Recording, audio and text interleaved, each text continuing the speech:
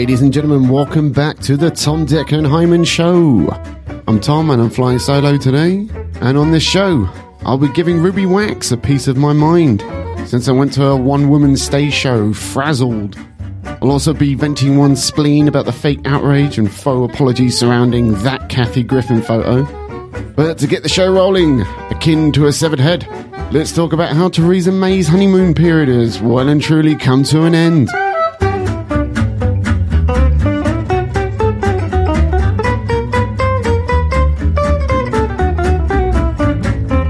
I have just been to Buckingham Palace, where Her Majesty the Queen has asked me to form a new government, and I accepted. In David Cameron, I follow in the footsteps of a great modern Prime Minister. From the introduction of same-sex marriage to taking people on low wages out of income tax altogether, David Cameron has led a one-nation government, and it is in that spirit that I also plan to lead.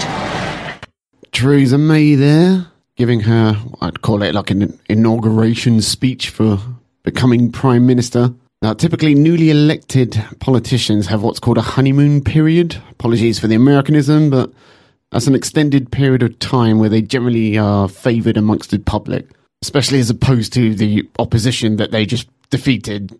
Now, when Theresa May became Prime Minister last year, after winning the Tory leadership election pretty much by default, when all her competitors one by one dropped out of the race, making her look like the only respectable MP they actually had, she'd already had several years under her belt as a largely unsuccessful Home Secretary, and yet she still got her honeymoon period.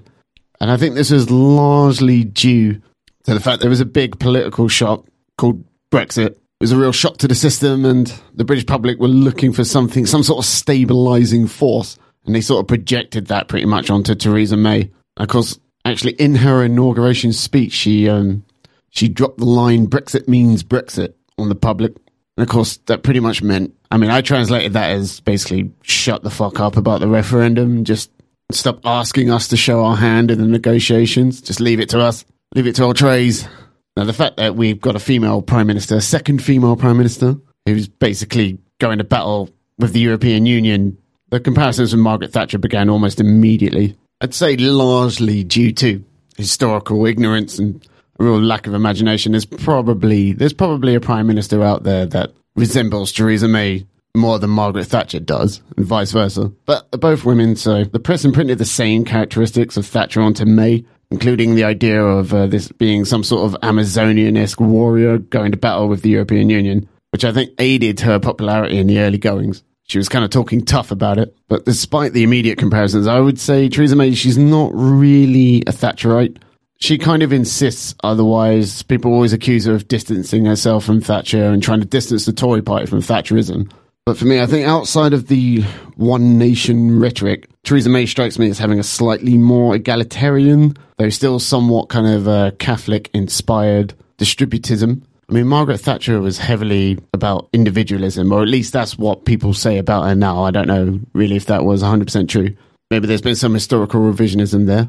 But Theresa May is not really about individualism at all. There was a bit in the manifesto where she outright rejects individualism as being selfish. The distributist position is sort of more communitarian, but it comes from an old-school Catholic agrarian society, and it's quite liberal, fairly pro-small state government, and just letting the people or society deal with problems itself. They don't really want revolution in the traditional left-wing sense. They want a rejuvenation of Catholicism, a return to a time when the Catholic worldview was dominant. Now here's Theresa May getting questioned over this very point about the Tory manifesto being a departure from Thatcherism.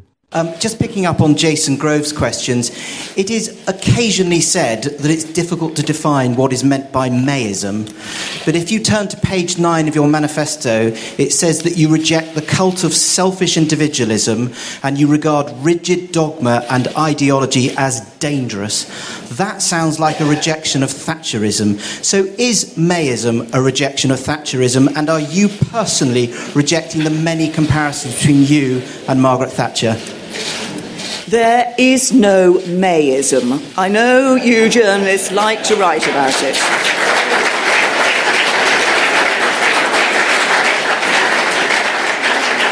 There is good, solid conservatism, which puts the interests of the country and the interests of ordinary working people at the heart of everything we do in government. Thank you. Thank you. Yeah, so she used the one nation rhetoric and dodged the question pretty much, and that's a trait of Theresa May that's currently landing her in hot water, the fact she doesn't really like being scrutinised by either the press or the public. I feel a little bit for Theresa May here because any sort of Tory party leader, prime minister, they're always going to be in the shadow of Thatcher, and it's like, come on, she's been dead for a few years now. Theresa May, she should make no bones about the fact that she intends in some way to sort of modernise and change and reform the Tory party. I mean, it's dying out. It's an ageing, greying party that is literally dying off. It's got to do something to attract a younger audience, or at least people in their 40s or something like that. Now, I think Theresa May is largely liberal, but I think she's kind of, post-2008 financial crash. Let's not really mention the Austrian School of Economics anymore, and its ethos of the invisible hand solves everything, the free market fixes everything. I think Theresa May understands that there's a lot of right-leaning people that don't believe in that anymore. I think she wants to move the Tories more to the centre ground on that one. I mean, she tries to get this across subtly with a lot of her stock phrases. One of them is the just about managing sort of class of people that, I don't know, I imagine most people just refer to them as the working poor, maybe, I don't know. But by gently moving the Tory party to the centre and making it at very least sound like a more liberal party, by doing that, she's managed to endear herself to the public. Another thing that she did that won her favour with the public, in terms of optics at the very least, the public sort of views her as the person that got rid of David Cameron, George Osborne, Michael Gove, got them out of the cabinet. She kind of kicked Boris Johnson, she kind of kicked him out, delegated him as foreign secretary to kind of embarrass him in a way, I think, but also embarrass the country.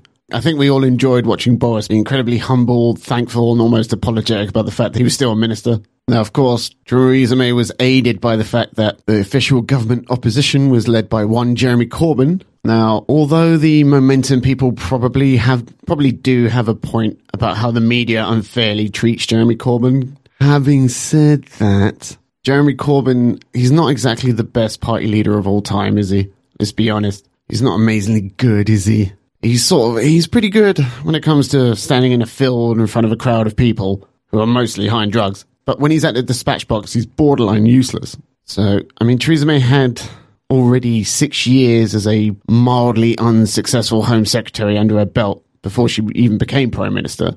But she did manage to scrape through a lot of embarrassing Tory government U-turns and PR disasters in terms of disability cuts and things, public sector strikes. Somehow, Therese, she came through that unscathed. It was like we didn't really associate it with her. There's always some Tory boy to take the flak.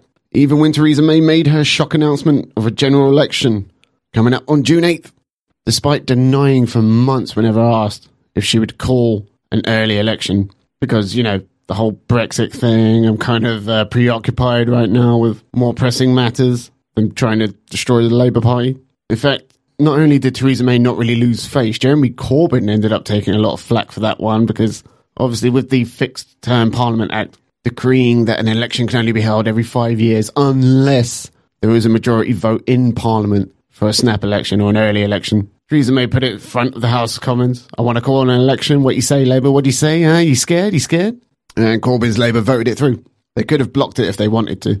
Now, Theresa May, even though she did a complete 180 by calling the general election, we still forgave her. She was still in that honeymoon period. She still felt new. We were still glad that David Cameron was gone, that Osborne wasn't on the front bench anymore, and we got rid of those Etonians, and we looked at Theresa May as being a little bit more middle class, a little bit more like us. And I think Theresa May, she took that into her calculations. Would she be able to get away with calling a general election despite saying for months that she wasn't going to do it? I think she factored in that she was still in her honeymoon period, and that particular date, June 8th, would probably come and go before her honeymoon period ended with the public. I think she also understood that even though the public generally favoured Theresa May, we were never big fans of the Tory party. Theresa May herself said we're viewed as the nasty party. And she was right, and they still are. That's why she made it all about Team May. All during the election campaign, all of her branding was about Team May, Theresa May, back me. There was little to no mention of the Conservative Party. She was keen to look almost as though she was running as an independent more than anything else. Tried a little bit of a Emmanuel Macron. However, it has all gone awry for Therese. Unfortunately, it appears her honeymoon period has ended just about a week before the general election. So her act of calling a general election in what really should have been an assured victory, or at least that's what we all thought. We all thought that was going to solidify Tory rule for about the next 20 years. It's all now starting to look like a giant gamble that she might actually lose. So let's break it down. What was Theresa May's gamble then? Number one, basically the popularity contest, the fact that politics is dead. The public really don't particularly care about policy. They care far more about the public persona. What are they like? Well, I mean, if I went down the pub and had a drink with them, would I enjoy that experience or would I not? These are the things that matter to the electorate. Or so we all thought. She figured the public wouldn't really give a shit about her terrible record in government. Number two, she thought the public would never trust Corbyn with the economy, with national health care, with foreign diplomacy, with fixing potholes in the road. She figured Britain wouldn't trust Jeremy Corbyn with anything more than they would trust Theresa May, and that's because that's what the polls showed. Seem to be showing something else now, though, don't they? And of course, number three, Theresa May gambled that her honeymoon period would last beyond June 8th. Theresa May herself said only a week ago that if Labour gained even only a handful of seats from the Tories, she would consider that a Jeremy Corbyn victory, although she'll probably U-turn on that if that actually happens. I think the turning point appears to have been when the Tories released their manifesto after Labour's mildly embarrassing set of leaks and launches. I think there was about 3 launches overall, effectively. But it turned out that Labour's manifesto was warmly received, rather than the suicide note that everyone else was expecting. Everyone in the media, at least, was expecting. By comparison, the Tory manifesto, they angered a lot of traditional Conservative voters, particularly the policy about appointing an employee onto the board of directors. It's not a very Tory move, almost Corbyn-esque. Of course, Theresa May pissed off the pensioners, aka the Tory base, by suggesting that people should sell their houses in order to pay for their own social care, also known as the dementia tax. I was going to go into a whole thing about explaining what the dementia tax is, but there's no point because Theresa May's already U-turned on it. I think that's unprecedented in British politics, to take something out of their manifesto before polling day even arrived. So I think Theresa May, in a way, has sort of shot herself in the foot. She made a big deal about talking about the just about managing class and how globalization has benefited a small number of people, but the wealth's not being spread around enough. I mean, when it comes to that sort of line, who's the more genuine article on that, Theresa May or Jeremy Corbyn? She's not going to out-Corbyn Jeremy Corbyn. And she's done this at the expense of the traditional Tory base that, we on the left, you typically characterise as the fuck the poor, what's mine is mine, obsessed with money right-wingers. Now, one of Theresa May's mantras was the strong and stable leadership. However, in my view, Theresa May lacks the strength to actually just be honest with the public and just point out a lot of the problems the Tories are having right now, particularly when it comes to raising tax revenues. Some of it is the public's fault, to be honest. The public is typically averse to raising income taxes and any sort of raise in VAT. And so they've made the Tories promise not to do things like that. But at the same time, they expect increases in public spending. So the Tories have to raise tax revenues somehow. Now, I'll give there's some credence to the right-wing, the very popular contemporary right-wing position that actually you raise tax revenues by lowering taxes due to the wealthy reinvesting more and things like that. The increase in economic output makes up for what you would expect to be a loss in tax revenue. There is some credence to that, fair enough. But, I mean, it's not a hard and fast rule that works in every scenario. There are some scenarios where that isn't going to work. And Britain might be one of them, I'm not sure. I'm not an economist, sorry. And I think if Theresa May was a little bit stronger, she'd be able to come clean with the public more about things like this, the harsh realities. Now, I said earlier that Theresa May calling the election early, after saying she wouldn't for the best part of a year, didn't really bother the public, except Brenda from Bristol. But that was before this happened. Yes, Prime Minister, if you're so strong and Jeremy Corbyn's so weak, as you said, why have you sent Amber Rudd to take on his arguments at the debate tonight? Look, well, I'm interested, in the fact that Jeremy Corbyn seems to be paying far more attention to how many appearances on telly he's doing. I think he ought to be paying a little more attention to thinking about Brexit negotiations. That's what I'm doing to make sure we get the best possible deal for Britain. Okay, so If Theresa May is so focused on Brexit, then why on earth did she call a general election right after triggering Article 50? That doesn't make any sense whatsoever. She's basically contradicted herself there. So we weren't really bothered that she called a general election pretty much to try and kill off the Labour Party, if we're being honest. But then when she made that contradiction, given that the honeymoon period was over, it's sort of, we saw Theresa May in a different light, a more kind of inept, incompetent light, which as a Brexit voter has me a little bit, when the referendum result happened, when Brexit happened, I was nervously excited, more excited than nervous. And it's, not quite changed yet, but nervousness has gone up whilst excitement hasn't. Excitement stayed about where it is, but nervousness has gone up because of how wishy-washy and inept Theresa May is. So 4 weeks ago, we mentioned a couple episodes on the podcast, the Tories had a 20-point lead going into this election about 4 weeks ago. What a difference 3 weeks makes, eh? Although, admittedly, the polls are a little bit all over the shop. But I think the highest one at the moment has the Tories on a 12-point lead. The lowest has the Tories on a 1-point lead. And I think there was a YouGov poll that showed there's a possibility the Tories might actually lose seats. The majority might actually be reduced, which would be absolute nightmare scenario for Theresa May. Now, has Labour's resurgence got anything at all to do with Jeremy Corbyn? I would say kind of yes, kind of no. I mean, has it got anything to do with the public perception of Jeremy Corbyn changing? Not really. It's the public perception of Theresa May that's changed. We've come out of the honeymoon period. We're applying a lot more scrutiny to her than we used to. Like, have you noticed the way her mouth kind of moves in exaggerated ways now? And it's really unnerving. I didn't notice that before. But no, Labour's resurgence has a lot more to do with the first-past-the-post electoral system. Basically ensures that there's only ever really 2 major political parties, and when one fucks up, the other one gets to have their chance at fucking up. And when they fuck up, the original fuck-ups come back in. A couple of these polls have got the Tories panicking. There's a slim chance that Labour might actually pick up a few seats from the Tories, which, of course, about a week ago, Theresa May said that would be a victory for Jeremy Corbyn. And like I say, she'll U-turn on that if it does. I mean, this is not a highly likely scenario, but I think the most likeliest scenario is that the Tories extend their majority a little bit, but probably less than half as much as they thought they were going to do about 4 weeks ago. Could you imagine if the Tory majority was reduced? I mean, how would she not? She'd be under severe pressure to step down at that point, I think. I think Boris Johnson might have one last desperate crack at Tory leadership. How the fuck did you lose our seats to Jeremy Corbyn? I think what benefited Labour was the manifesto, given Theresa May's rhetoric about the just managing and fiscal inequality. She helped Jeremy Corbyn's Labour by basically not being the genuine article. Labour is still more associated with working class plight, let's put it like that. Working class or lower middle class plight. All of this, of course, just completely unthinkable, even only about a week ago. I think Theresa May's strategy, the Tory strategy, has gone wrong here in this campaign in the sense that I think they were planning on whipping out the whole Jeremy Corbyn's a terrorist sympathiser. He sympathised with the IRA, he sympathises with Hamas and all that. I think they planned on relying on that to get Theresa May over the line. But that's sort of old news. It's kind of retreading old news. The public doesn't care. They've heard that about Jeremy before. And so in the run-up to the election, the narrative on Jeremy Corbyn changed in terms of the media being too unfair to him. Jeremy's become a figure of sympathy.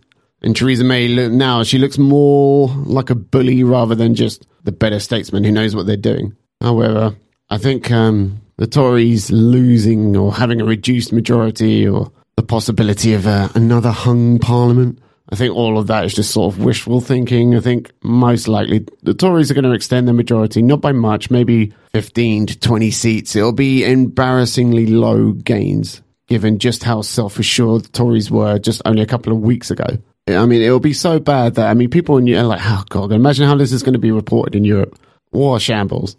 But yeah, it's going to be, she's still going to win, Therese, but it's going to be embarrassing. It's going to be a hollow victory. And I think there's just going to be general bewilderment across Britain and the wider European continent about why the fuck did she call this general election in the first place.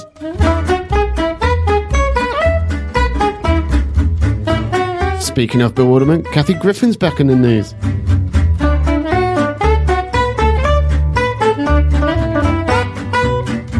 Alright, so Kathy Griffin, stand-up comedian and infamous D-list celebrity, her own words. She does this photo shoot where she's holding up a blood-soaked severed head of Donald Trump, a la sort of ISIS beheading type thing. But rather than the crazed jihadist look on her face, she's got this more like sad clown expression. I'll leave a link in the description in case you haven't seen it. You probably have. But cue a huge backlash and negative reaction, a half-assed apology on behalf of Kathy, which she then pretty much took back a couple of days later at a press conference. I mean, here's what I hate about this incident. Everything about it is phony, fake, counterfeit, a testament to just what a crap shit culture we've created for ourselves in the West. First and foremost, you've got the faux outrage of Kathy Griffin towards Trump's presidency that led to the photo being taken in the first place. The photo really is just a piece of promotional material designed to garner attention for Kathy Griffin as she begins a new comedy circuit tour. And I mean, it did that. It garnered her a lot of attention. I mean, that's something that aging stand-ups in their twilight years of their careers tend to do.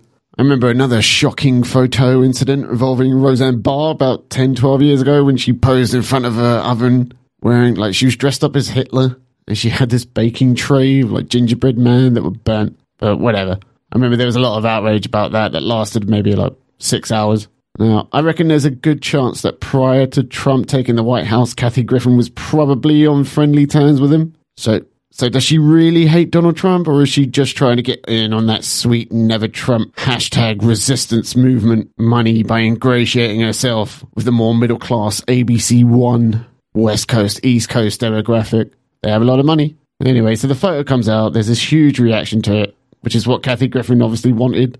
And there's no doubt in my mind that when the websites and the tabloids and all that went nuts with it, she would have been overjoyed with how many people had Kathy Griffin in their minds at that point. And then the backlash came, mostly in the form of Kathy Griffin having almost all of her comedy gigs for the rest of the year cancelled, but also in the form of Kathy losing a sponsorship deal with Squatty Potty. It's basically a footstool that you put your feet on when you're shitting. I mean, who knew that in the third world that they were doing something right that we were doing wrong? That squat position apparently is better for your intestines or something like that. Makes it easier. So as soon as she starts losing the paid gigs, Kathy goes into a damage control mode, and then she posts this to her Instagram. Hey everybody, it's me, Kathy Griffin. I sincerely apologize. I am just now seeing the reaction of these images. I'm a comic. I crossed the line. I moved the line, then I cross it. I went way too far. The image is too disturbing. I understand how it offends people. It wasn't funny. I get it. I've made a lot of mistakes in my career. I will continue. I asked your forgiveness, taking down the image, going to ask the photographer to take down the image, and I beg for your forgiveness. I went too far. I made a mistake, and I was wrong.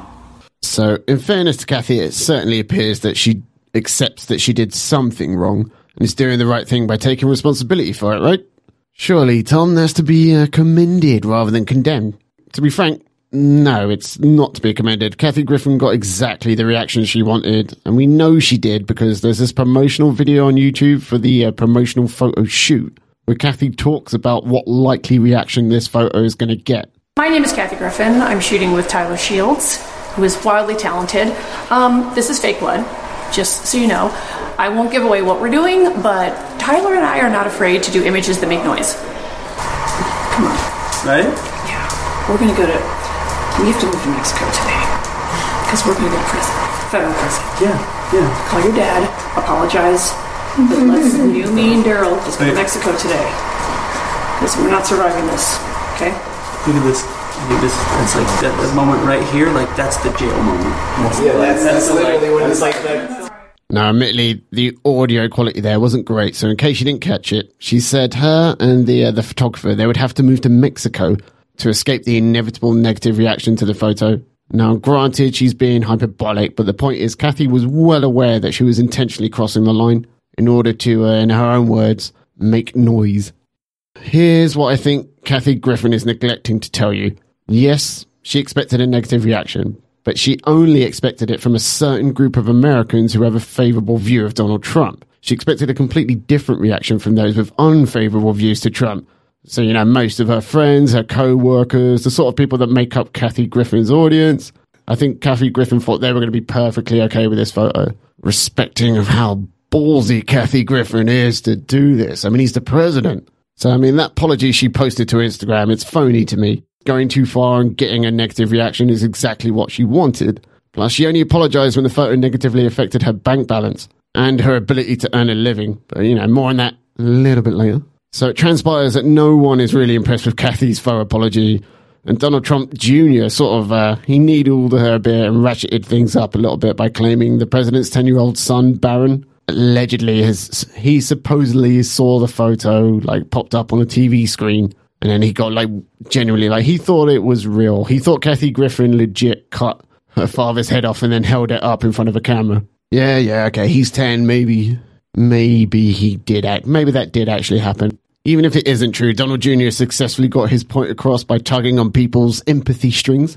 Made Kathy look more classless than she already did. And a broadcast colleague of Kathy's, CNN's Anderson Cooper, he chimed in and he definitely moved himself away from Kathy Griffin, sort of sidestepped away from her.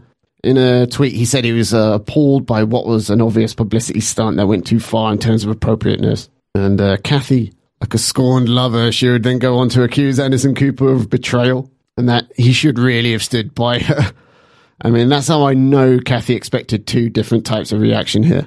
Now, here's where I do have a little bit of sympathy for Kathy Griffin. The media she most likely consumes is going to be, vehemently and viciously anti-Trump. And I think she got whipped up into a fervor by the hashtag by any means necessary crowd.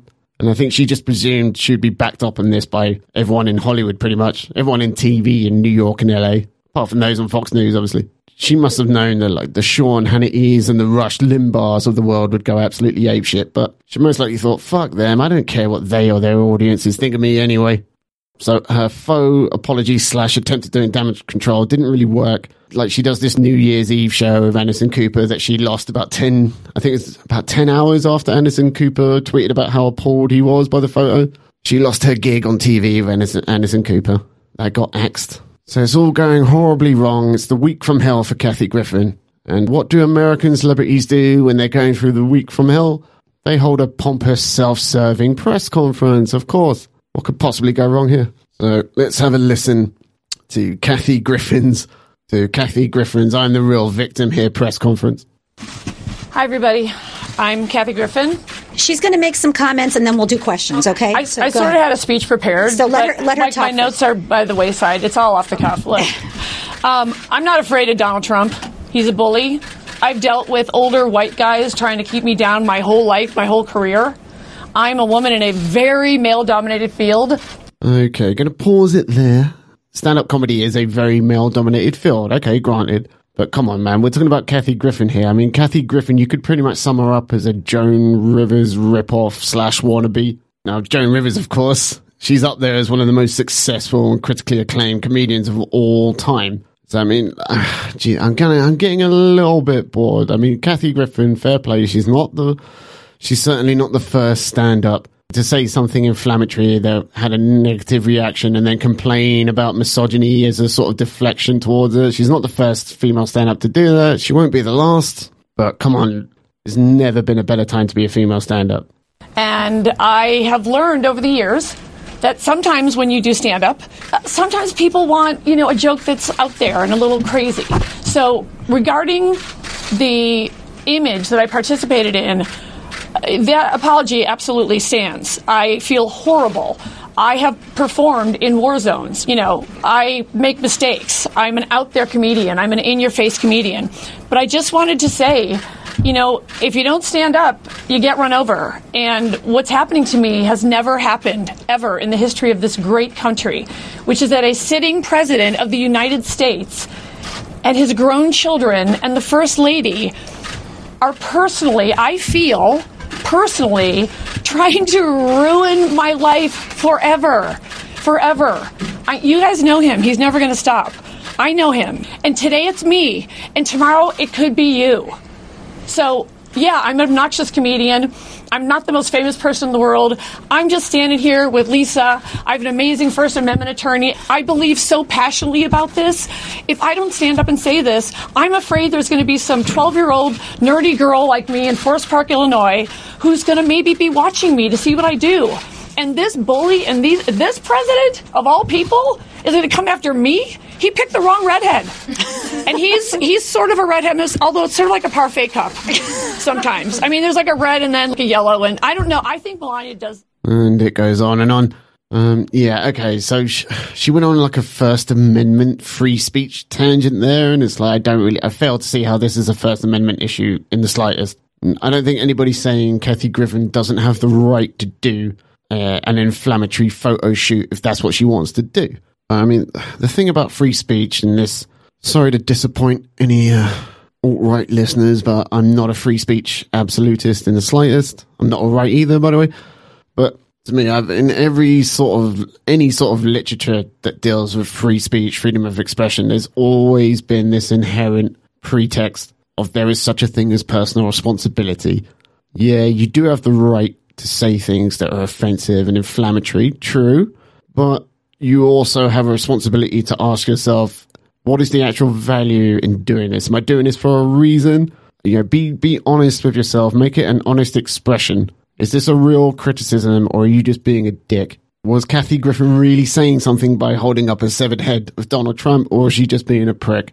Free speech is not a shield for you to cower behind anytime you say something or do something that pisses people off. Free speech exists so that there can be a free exchange of ideas and beliefs and worldviews without resorting to violence and without it being impinged by dogma and tradition and things like racism and what have you. You know what I mean? It's just the ideas that matter. Now, this was a half-hour-long press conference. I'm not going to play the whole thing, but there was a point in the press conference where Kathy Griffin went on about there was this mob mentality going on that was out to get her. Yeah, to a certain extent, I do agree with that. I think there were some people out there who weren't really that offended by the photo, that saw an opportunity to do some real damage and some real harm to Kathy Griffin's career and got a little bit opportunistic about it. I do think that's true. I think she's got a point there. The problem, however, is I think Kathy Griffin's being a little bit of a hypocrite when it comes to complaining about mob mentality. She was trying to appeal to a certain mob mentality, that anti-Trump mob mentality. She was trying to appeal to that. She knows these people, they're ABC1. If you don't know what that means, it's basically ABC1 and middle to upper middle class people who have the highest levels of disposable income, and that's the demographic advertisers go after because they've got all the money. And that's what Kathy Griffin was going after. ABC1s on the East and West Coast, they tend to be never Trumpers. They'll, just in the same way that if someone comes out and says something pro-Trump, you get an army of Trump supporters who will come out and financially support you. And I think Kathy Griffin was trying to do the same thing in reverse. She was trying to get the never Trumpers to expand her bank account. There's a little bit of hypocrisy going on there, and I'm a stickler. I really don't like hypocrites. I like honest expression. So there are these two mobs. Kathy Griffin tried to appeal to one at the expense of the other. Problem is she ended up offending both mobs. What she did was so kind of beyond the pale in a way. She made some remarks there. You heard us talking about standing up for herself, though that kind of rings hollow for me. You can't say you're standing up for yourself when a day or two earlier you posted this video about apologizing, recognizing that you did something wrong, and then saying, I'm actually going to stand up for that thing that I did wrong. It doesn't really make much sense to me. So, I mean, this press conference, really, it was just a self-serving act of self-pity where the perpetrator of an offence, if you will, tries to insist that really they're the victim. Now, as I said earlier, I recognise the crassness, the vulgarity of the photo, but I also acknowledge this is a sort of low-rent subversiveness comedians desperate for attention tend to go in for. It's a struggle for me to consider this anything more than like a much ado about nothing. However, I think it highlights something that I want to talk about at length on another episode, about how Western civilization has committed cultural and, I would say, philosophical suicide, which has it's left us with a dour, unfulfilling and just downright phony society. But more on that probably next week. Now, a lot of the people claiming to be outraged by Kathy Griffin's publicity stunt are not really outraged at all. They're just trapped in this world of mindless, the personal is political, this sort of narcissistic, sociopathic mindset. It just leads to this severe polarization where high-profile people just sort of snipe away at each other in ever more snarky fashion in what amounts to just a tit-for-tat pissing contest. There's going to be some self-professed liberals out there who will be salivating at the prospect of the destruction of Kathy Griffin's career. To them, I would have to ask, does cheering on the loss of someone's income i.e. the loss of their ability to feed themselves and any dependence they might have. Is that really a liberal position, or is it just plain old Schadenfreude? Because, I love Schadenfreude, right? But just be honest about it. Don't pretend that you've adopted some sort of principled position. Now, I think it's entered mainstream consciousness at this point that the masses are aware that we live in the times of faux outrage. But likewise, it's also the time of faux virtue. And society needs to ask itself, which is the greater display of virtue? Faux outrage or rising above the fray? Is there a greater act of virtue to be able to ignore Katie Hopkins' latest xenophobic Twitter rant, as opposed to being in a rush to be the first one on Twitter to point out what an absolute cunt she is? Tough question. It's something to mull over during the upcoming musical interlude.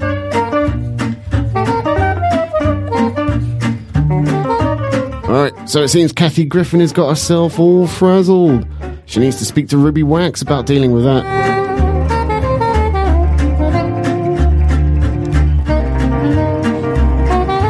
Hi, I'm Ruby, and I've just written a book called Mindfulness Guide for the Frazzled. Okay, I can hear you thinking, mindfulness. I swear to you, I'm not going to get all wind-chimey and sit here on a gluten-free cushion. Basically, I'm here because, I'm frazzled. I am a resident of Frazzledom. It's my hood. So I'm going to be talking about stresses, not war and disease, but I mean work, exams, babies, and not getting enough followers on Instagram. When I mean mindfulness, I mean some way that we can lower our levels of fear and stress, because that's what's going to make us survive. They say it's by 2020, it's going to be stress that wipes us out. So even if you're not interested in the word mindfulness, think about this. If your levels of cortisol, which is stress, are too high, it won't just make you stressful, it'll kill you. So earlier in the week, I went to a Ruby Wax gig at Leicester Square Theatre, where she's got her one-woman show, Frazzled, currently running until about the end of June, I think, 24th of June. I think she's doing about 5-6 dates a week. Now, I fondly remember Ruby Wax from back in the day, back in the 90s. Yeah, I remember she did a TV interview with O.J. Simpson, maybe about 6 months after the end of his trial that he got away with murder. So I was on the Leicester Square Theatre website, thinking to myself, I haven't been to a comedy show in months. I need to get back into the habit. And then there pops up Ruby's iconic, just got out of bed, dyed red hair, and thought, oh yeah, I haven't been seeing Ruby Wax do anything in years. Now, her show was entitled Frazzled, which, although I wasn't sure what that word meant, it does seem to fit in with Ruby Wax's brand. So I just quickly bought the tickets without really reading the full description, which I probably should have done. Because the more astute amongst you would have noticed from the YouTube promotional video that played at the intro of this segment that Frazzled isn't just the name of her comedy tour, as I presume, but it's actually a title of a book she's written about something called mindfulness. So as soon as I realised the Leicester Square Theatre show was related to a book, I bought it, and I read it over my 2-week jury service period that I talked about on last episode's podcast. More curious than anything else about what mindfulness actually means. And it's basically a simple therapeutic method for being able to recognize those moments when you're getting a little too stressed out to bring yourself back to a stabilizing calmness. In a sense, it's being able to focus on your state of mind rather than focus on what actions you're currently undertaking, getting yourself, as Ruby Wax would say, off of autopilot mode. Now, by taking time out of your day to focus on your state of mind rather than always being caught up in the minutiae of our day-to-day lives, is how we're going to live longer and be happier, according to Ruby. And she's eager to point out that this is a science, and that the reason you haven't seen her around lately is because she went off and did a master's at Oxford on the subject of mindfulness, which she was inspired to do after having an episode, which is, what we used to call back in the day a bit of a breakdown. Now, when it comes to the stage show, there wasn't a hell of a lot. There wasn't much in the way of sciencey talk. There were no real PowerPoint slides or diagrams of brain structure and neurons zipping around, nothing like that. It's all done by way of informal conversation. See, we have this part deep in our brain called the amygdala. It's like our alarm system. And when that switches on, all these stress hormones whoosh up. One of them is cortisol. Now, it's a stress hormone. It means that if you have a predator or if there's an emergency, it's really good because it gives you the oomph. But if it's left on too long, it'll burn down your immune system. When I came to the UK about 25 years ago, people weren't even brushing their teeth. Now everybody's in a gym 7 days a week because they want a six-pack. What's the six-pack for? They're going to go home and do an underpant ad for Calvin Klein. Now, your six-pack, it's attractive if you walk around naked, but it's not going to make you live longer. The next zeitgeist is exercising your brain because it's the same thing as this mindfulness is like doing a mental sit-up. It means the more control you have to be able, when the stress storms start, to pull down that cortisol. So, I mean, Ruby's basic premise is that we can exercise our brains akin to a muscle by selectively focusing our attention onto things like breathing patterns, the sensation of our skin coming into contact with different objects, mostly the ground, and mostly how your arse feels when sitting in a chair, savoring and focusing intently on the way things taste in your mouth as opposed to just doing the old running on autopilot thing and just scoffing everything down.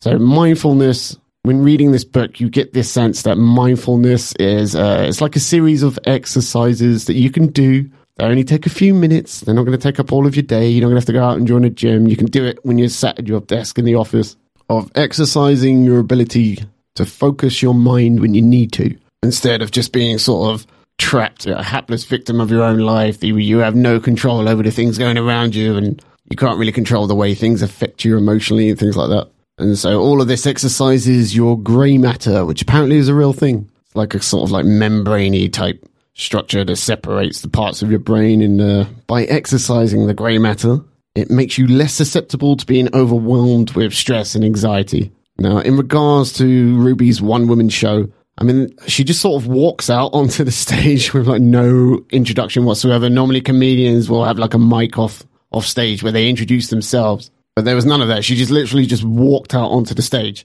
She said, hi. I mean, like, a lot of people in the audience were sort of mid-conversation in their own worlds, and, whoa, she's on the stage. On the stage with Ruby was basically just a table, a big comfy single-seater chair, and a bright pink clipboard.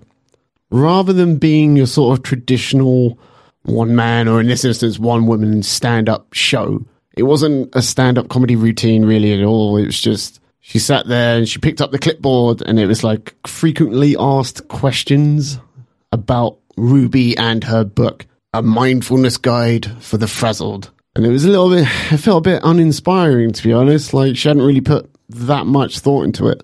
Like, she couldn't come up with an interesting way of writing this one-woman show. She sort of just, I'll make it like a Q&A, but I'm asking the questions myself. And then you could kind of tell that she's been away from show business maybe a little too long. She kept holding the clipboard right up to her face. So we in the audience, like, the clipboard completely obscured her face. We couldn't see it. The audience has a connection with the performer on stage that is largely based on being able to see their face in order to make a connection with them. And it's sort of like every 30, 45 seconds, she was just holding a clipboard right up to her face. It sort of created a bit of a disconnect with the audience, or at least with me anyway. Less a 1 hour stand-up show and much more just, you know, like sometimes Google will promote books and the author will just come and sit and just take simple, rudimentary, everyday questions that someone like an everyday layman would ask about the books, and just, you know, they go through the formalities of just promoting the book by talking about it. And most of the audience there, I'd say they're probably about 60% women, mostly aged 35 and above, I would say. They didn't seem disappointed at all. I mean, like, there was one woman sat behind me. She was just hanging on to Ruby's every single word. Like, she was kind of mind blown by everything Ruby Wax was saying. And to be frank, I mean, I think a lot of what Ruby was saying was mostly common sense more than anything. Like, it wasn't anything particularly profound. But the woman behind me, oh wow, yeah. Oh my God, that is so true. Oh, I never thought of that. So she was impressed. And yeah, like I say, it's not a stand-up comedy routine. So there's not much in the way of laughs. And if, like most of the audience, you've already read her book, there really wasn't anything informative about the show either. I mean, obviously, that's by design. She wants you to go out and buy it. She's not going to give the whole game away. But one standout line from the show that I do remember Ruby saying was, oh, you know, the thing about stress is that it's stressful, isn't it? Okay, yeah, cheers. Thanks, Ruby. Thanks for letting us know that. So the show itself is a largely laughless, abridged rundown of the book. And in regards to the book, it's part self-help guide and part Ruby's biography. So in the early goings, we're told about Ruby's childhood and how her mother turned her into this directionless rebel who can't really cope with any form of anxiety. And a large portion of the book, and thus the stage show, is dedicated to how to exercise mindfulness as a parent and how to try to get your kids into it too. The book is written in very simple, plain English, avoids technical terms for the most part. You're not going to get something... You're not going to come out of this book knowing a great deal about the brain structure or neuroscience in general, although she does touch on it. She doesn't go too greatly in depth. But in fairness, Ruby is just trying to promote mindfulness amongst us laymen and women. It's more she's just an advocate of mindfulness than attempting to be an educator. It's not a terribly written book, but it's just not particularly well written. There are these emboldened passages that Ruby explains to us are personal anecdotes. They appear almost at random and have little to do with the passages that preceded them, which suggests to me that Ruby Wax didn't really know how to work them in organically, like keeping a smooth and steady flow for the reader.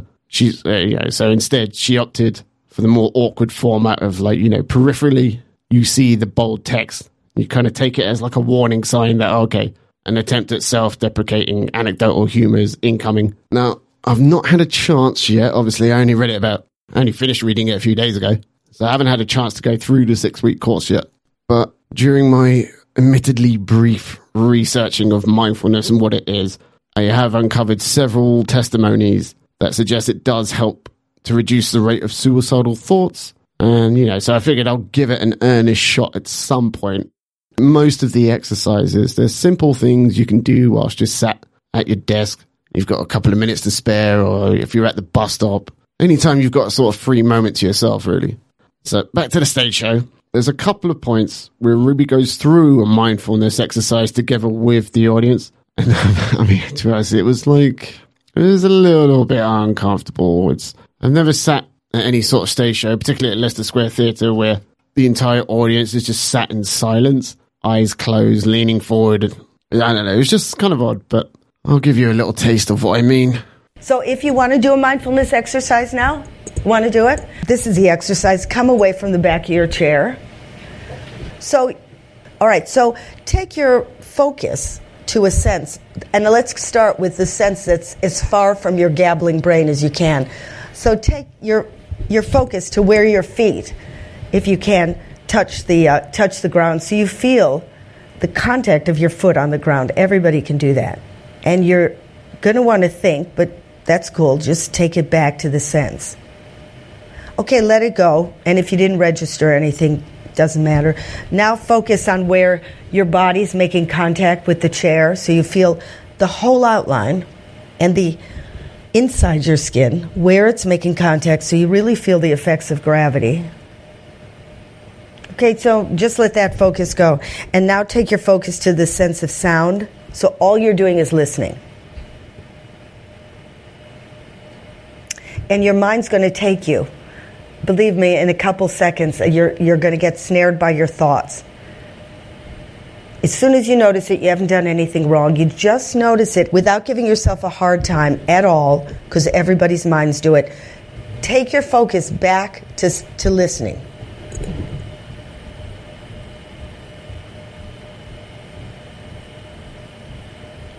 Yes, I mean, you get the idea, right?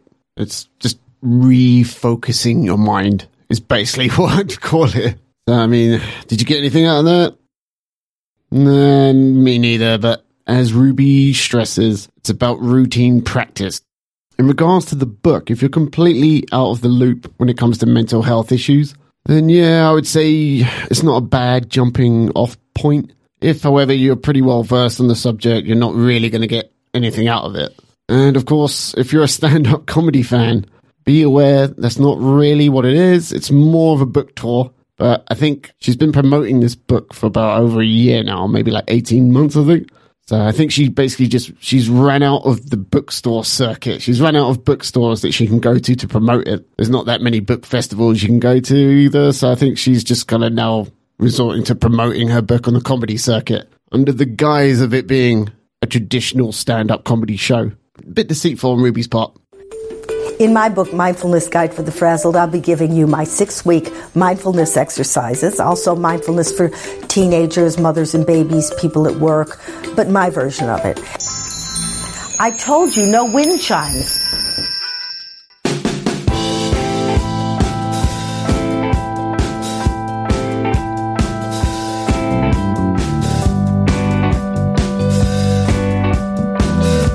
All right, ladies and gentlemen, thanks once again for listening to me prattle on about just nothing. Don't forget to subscribe on iTunes, like us on Facebook, follow us on SoundCloud and Twitter, and most importantly, don't get so frazzled that you can't perform your civic duty this Thursday and do the following. Vote them out, vote them out, vote the bastards, vote the bastards out, vote them out, vote them out. Vote the bastards out, vote them out, vote them out, vote the bastards out, vote them out, vote them out, vote the bastards out, vote them out, vote them out, vote the bastards out, vote them out, vote them out, vote the bastards out, vote them out, vote them out, vote the bastards. Vote the bastards out, vote them out, vote them out, vote the bastards out, vote them out, vote them out, vote the bastards out,